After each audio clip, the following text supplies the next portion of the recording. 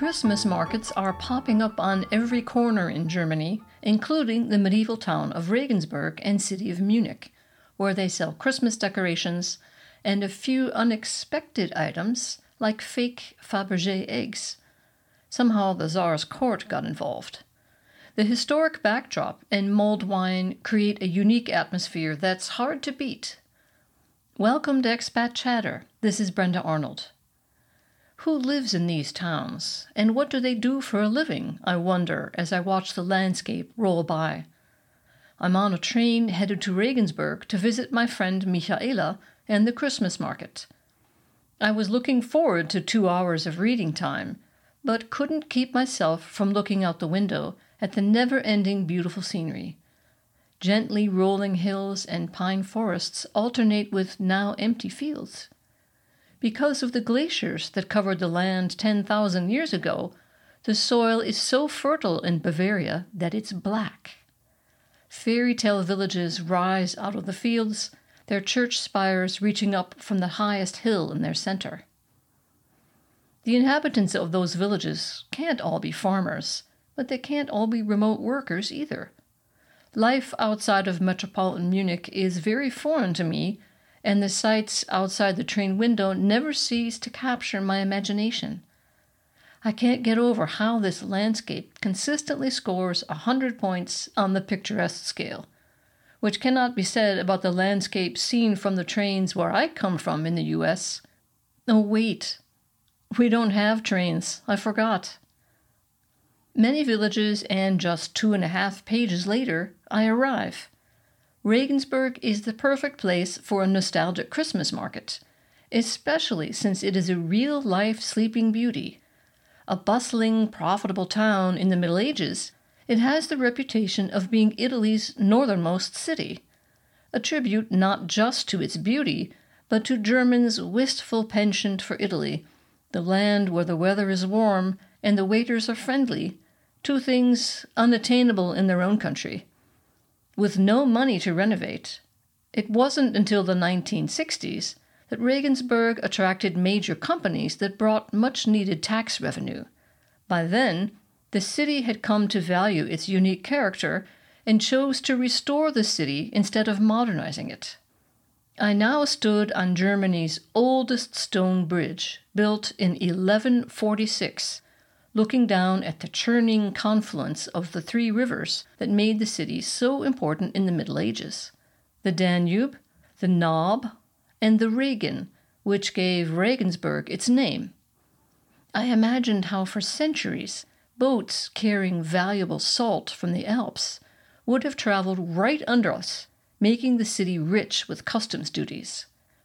In the summer, this bridge is mobbed with tourists, but now it was mostly locals scurrying across to escape the cold wind.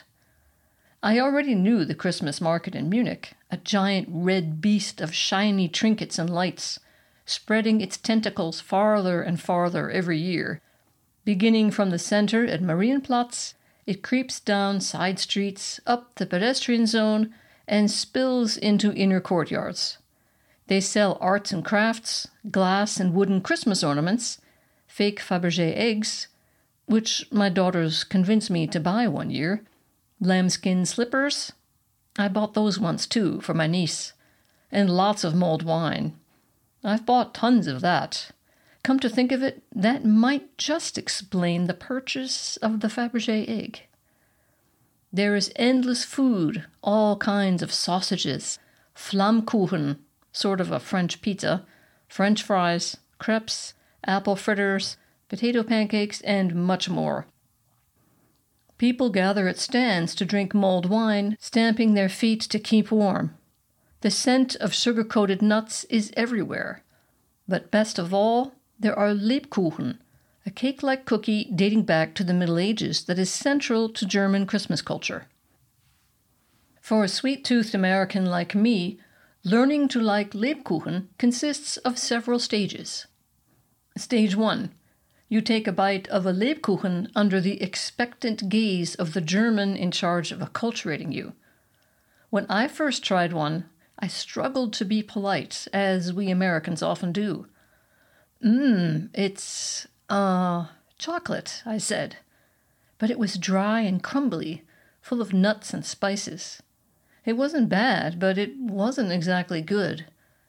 Interesting, I continued, but was thinking, sorry, Americans like really sweet stuff, and this cookie thingy needs a lot more sugar. After all, a normal American starts their day with a hearty bowl of sugar bombs for breakfast, served with milk and a sprinkling of sugar, followed by a frosted pastry. Stage 2. Your sugar addiction has subsided somewhat, after having been subjected to less sweet German cakes and desserts for a prolonged period of time. You're beginning to appreciate the flavor for what it is: hazelnut, chocolate, orange, lemon, and various spices. The spices in a Lebkuchen were once a status symbol, the Mercedes of the Middle Ages, if you will, since they used to be very pricey. Stage 3. In the final stage of Lebkuchenology, you can't wait for Christmas to come so you can get good Lebkuchen again. They start selling the cheap ones in the supermarket in September, but the good ones don't arrive in bakeries until November.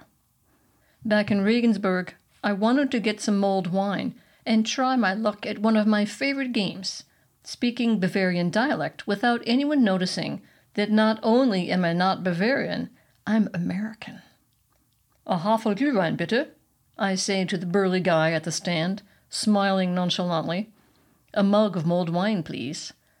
It looks like I've pulled it off, since he gives me what I ordered, no questions asked.